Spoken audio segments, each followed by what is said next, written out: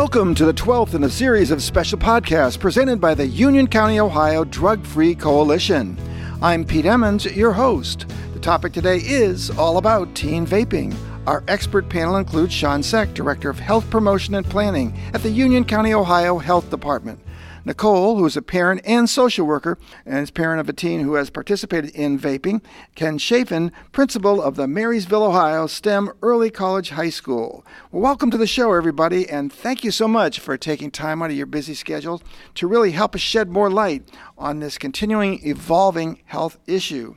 Now, a few months ago, we did have one show on vaping, but the issue continues to come to the forefront, and there have been several recent events here in Union County where teens have used vaping and they've become sick, some nauseous, some even have passed out.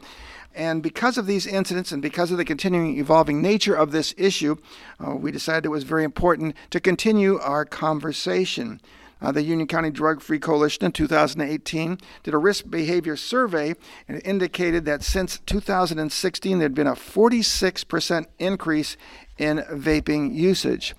So we want to really start with looking at what's the reason, why is this happening, Sean? Why are some of the students, some of the incidents I know are new information just coming out, but at this point, what can you tell us about what's going on? So what we know about vaping devices themselves is just understanding 99% of them have nicotine in them. When we talk about kids getting sick from using a device, a lot of that is related to the nicotine, which is the addictive component in the vaping devices themselves. We do know that there's such a thing called nicotine poisoning, which actually could result in anyone, child or adult, basically ingesting too much nicotine into their system, either through vaping devices or actually drinking the liquid, which would cause them to get ill. You can have queasiness, upset stomach. You could have some dizzying effects, some confusion, some weakness, fatigue. Those symptoms also can last anywhere from 15 to 24 hours after the ingestion of the nicotine itself. Now, there's a lot of reasons as to what the attraction of vaping is. Speak to us about a few of those core reasons that seem to be coming to the forefront. Is it the attraction of the flavors? Was that one reason? So the flavors, definitely, when you look at the branding and the marketing of these devices, you have to look at the flavorings and really look at what adult really wants to suck on something that's cotton candy flavor or strawberry flavor. There's definitely a marketing component to kids, and that's why you see thousands of different flavors that are out there, and most of them are of that sweet nature, like the cotton candy, birthday cake flavors, you name it, they have it for vaping devices. We do know, even when you look at products like Juul, their whole marketing campaign was, how can I get a vape device that would ingest without burning, without having any of those coughing or any of those things that we go are adverse to wanting to take a hit on the vaping device. Juul did an excellent job of coming up with a salt solution that actually makes it a clean ingestion, no burning, no adverse respect when you're taking that first puff off of the device.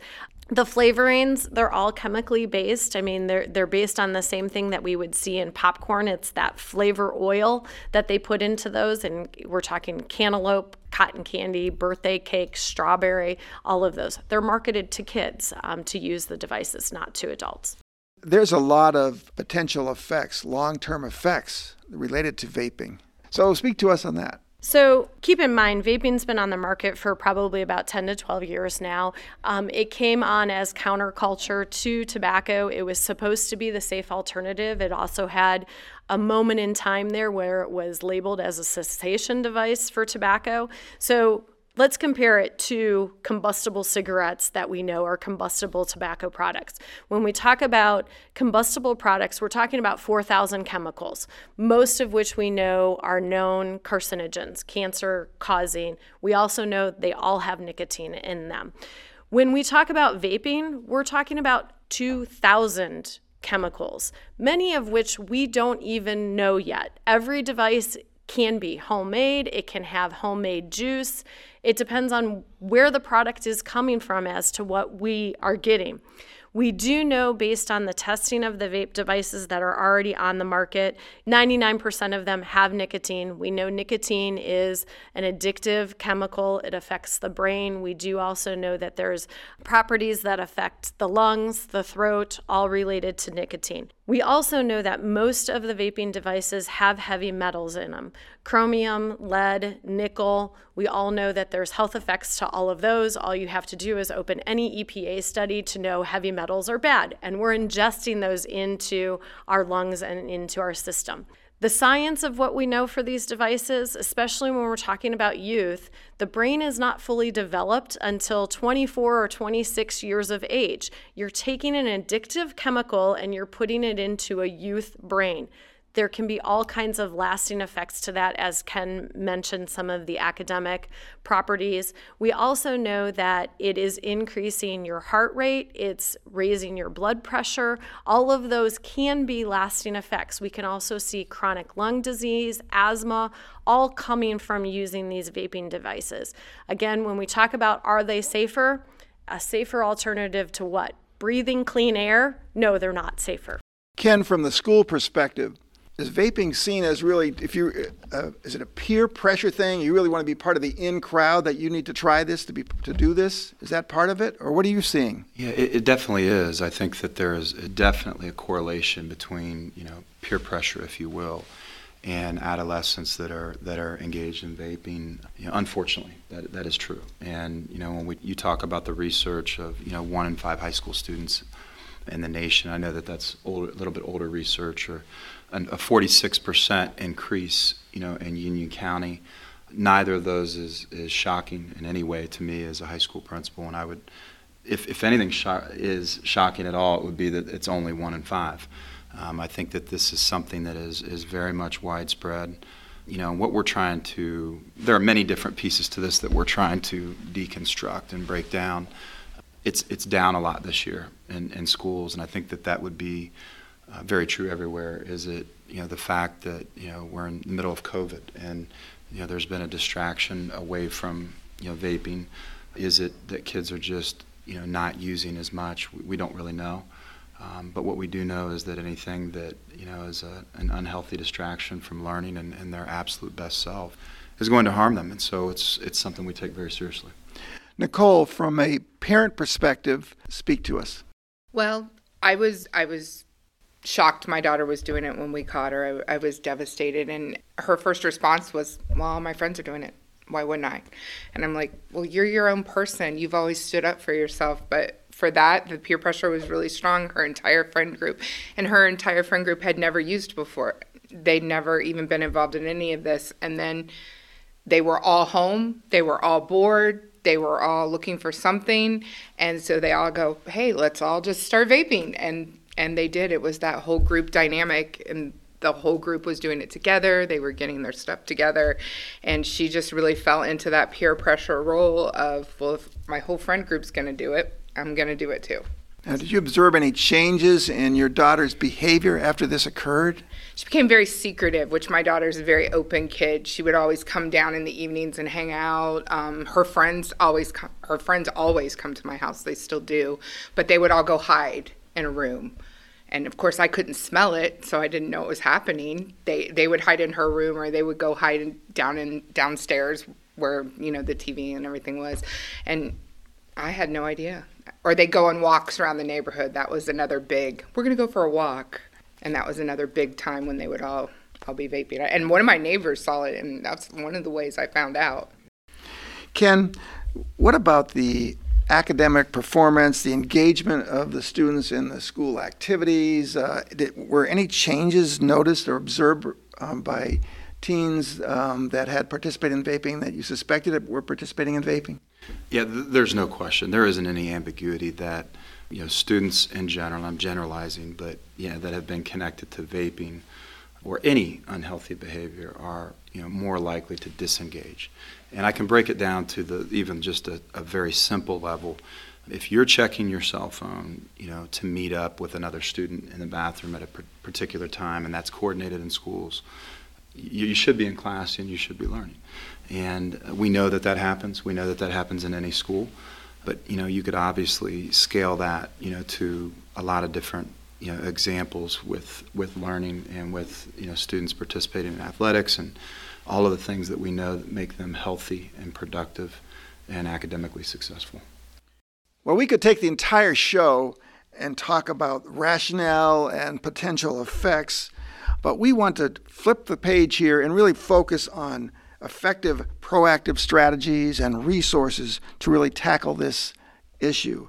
So with that said, back to you again, Nicole.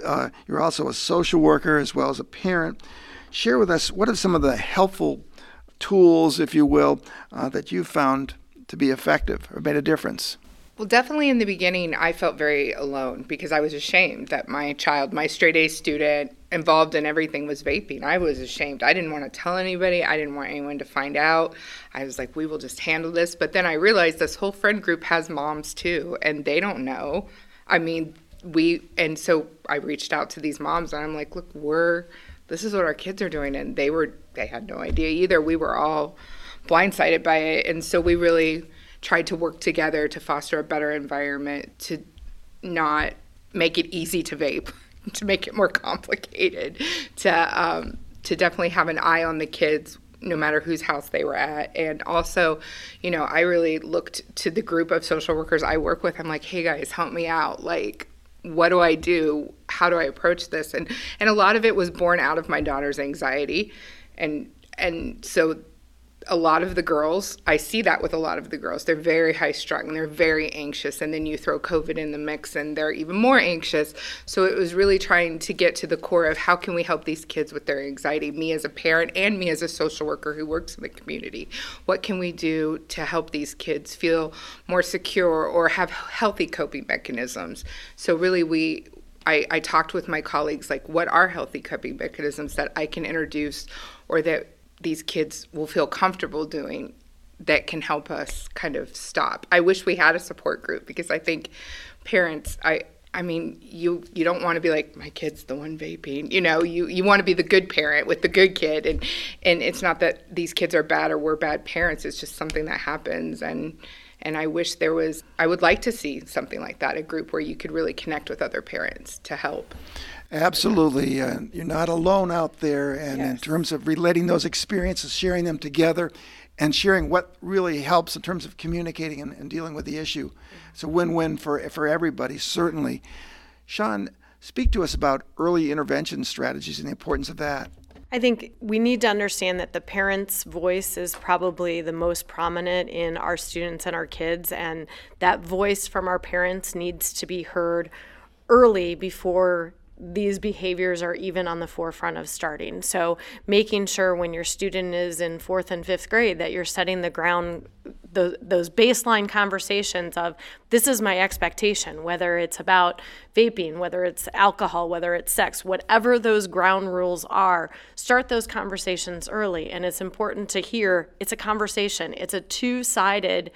What is the student, what is the child, what is their input into what you're talking about? As a parent, I can say no, but let's have an open conversation and an open dialogue about what does no mean and how do we say no and how do we approach that conversation with our friends, just as you alluded to, Nicole. That group, that peer pressure is really, really difficult, but how are we able to have a conversation as those students to say no to our best friends, and watch out for those behaviors. As a parent, also, as you indicated, looking for those small telltale signs, whether it's I'm going to the bathroom more frequently than I ever did. Hey, guess what? I'm going to the bathroom or I'm going to my room because I need a hit of the vaping pen. I'm walking around the block more than I ever did. Hey, the dog has had 10 walks today. Why? There's something else going on there. So just being attuned to those changes in routine. I would also say that nicotine piece is huge.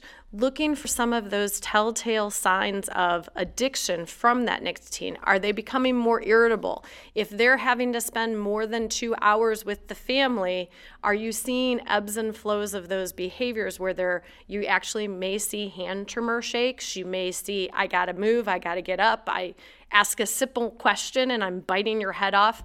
Those are all nicotine withdrawal symptoms that we need to be aware of. Ken, I know the Marysville Exempted School Village District is huge, and I do mean huge in terms of community collaboration and working with many different organizations on issues such as this. Talk to us about that.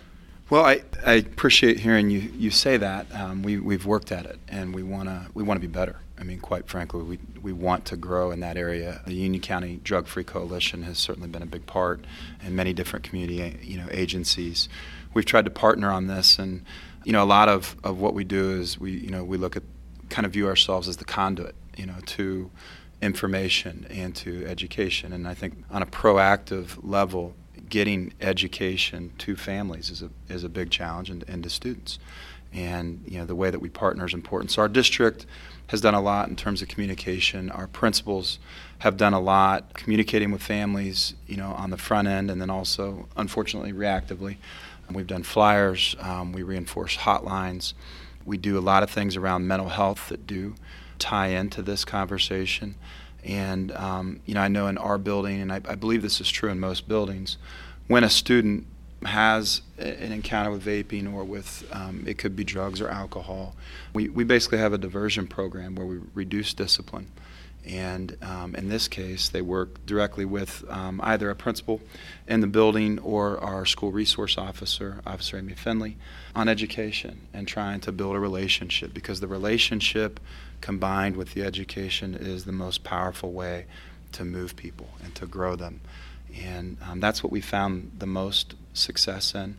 But as I'm hearing, definitely Nicole talk, and I appreciate her courage as a parent, I wonder if we can do more within our school district to be a vessel or conduit to connect families that feel like they're kind of the only ones, and a safe, open space, be able to get them to a place where they can help each other, and we can help them better.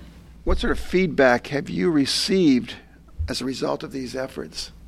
Well, it's mixed. When you put posters up in a school, inevitably, and it doesn't matter the title, in a high school in particular, some students will read them, some will not.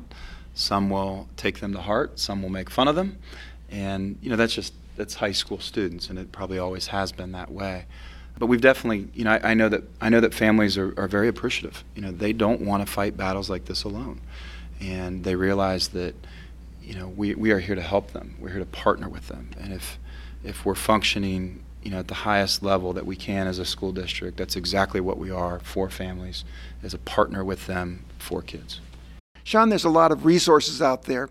Put out a few that would relate to parent guardians, if you would, and maybe some for teens.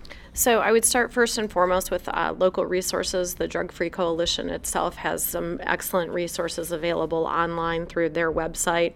The real cost is federally marketed campaign through the FDA and the CDC. It really is more targeted to the younger generation itself, but even for parents to take a look at the information that's out there, it's basically the counterculture. So taking a look at the real cost and those ads that are there provides some good messaging to talk to our students about, which is good. American Lung Association has also been always on the forefront of anything that's related to tobacco and nicotine use. And then Tobacco Free Kids also has some really good resources out there for parents. When it comes to resources for teens, there are some excellent texting and smartphone apps.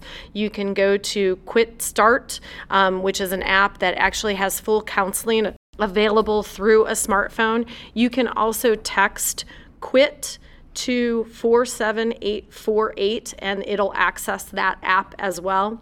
I was actually playing around on smokefree.gov this morning, which actually has platforms for veterans, teens, parents, and I was on the teen site, and after being on there for longer than 3 minutes, a pop-up ad popped up and said, would you like to speak with an online counselor about quitting? So that has online resources available. And then we also go back to the standard, the 1-800-QUIT-NOW. We have that in the state of Ohio. It's been around since 2006. It's through the National Jewish Medical Research Center out in Colorado, and it actually has counselors that are designed for teens to talk about vaping and what is facing teens and that need to quit for that age group. The biggest thing, too, is building that support system, making sure that there's a parent or another friend who is not using that you can talk to, a teacher in the school, a principal, but forming that support network around you so that if there's a possibility of relapse, they can talk to you. Lots of resources out there, and I'm sure that Nancy Beals, the coordinator for the Union County Drug-Free Coalition, will be posting several of those resources on the Union County Drug-Free Coalition's Facebook page. Well, as we wind down now, I'd like each of you to put out there, if you will, a gem, a key takeaway message that you would like to leave with all of the listeners. So, Ken, I'm going to start with you. Okay. Well, this is big business, and that would be a thing that I would put out there. Students, teens buy vape, Juul online, and the age verification piece involved in that has many gaps, and kids are very, very smart and they're savvy, and I think that they target our students very well. I mean, the marketing behind this is brilliant. It's captivating, and it's also, the other thing I would add, if I'm able to add another one, is that don't assume that it's just nicotine. In my previous school, when I was a principal in Columbus area at Grandview Heights High School, we got to a place, and I do think it hit Franklin County, this phenomenon, if you will, a little bit earlier than it hit Union County, at least in full force. But we got to the place where we treated vape as if it were laced with THC every time. And there are concerns about fentanyl. There are a lot of pieces that tie into this. So don't think that this is just another form of smoking. It really isn't. And don't think that marketing and the businesses aren't targeting your child. It's happening. Nicole. I also wanted to say, don't think that your child is exempt. My daughter is a straight A student. She's on many teams. She's involved in many clubs, even in leadership. I was shocked. I never suspected that would be my daughter. And she has a counselor now, and she's working through her anxiety issues and making better choices. But please, just if you see your child as a high achiever, don't think that this is beyond them or that it does not relate to them. It's not just all the misguided children. There are very wonderful children in all levels engaged in this, and all kids are wonderful. But don't think that your child is exempt just for what you see them for. There are many factors to this that play into that.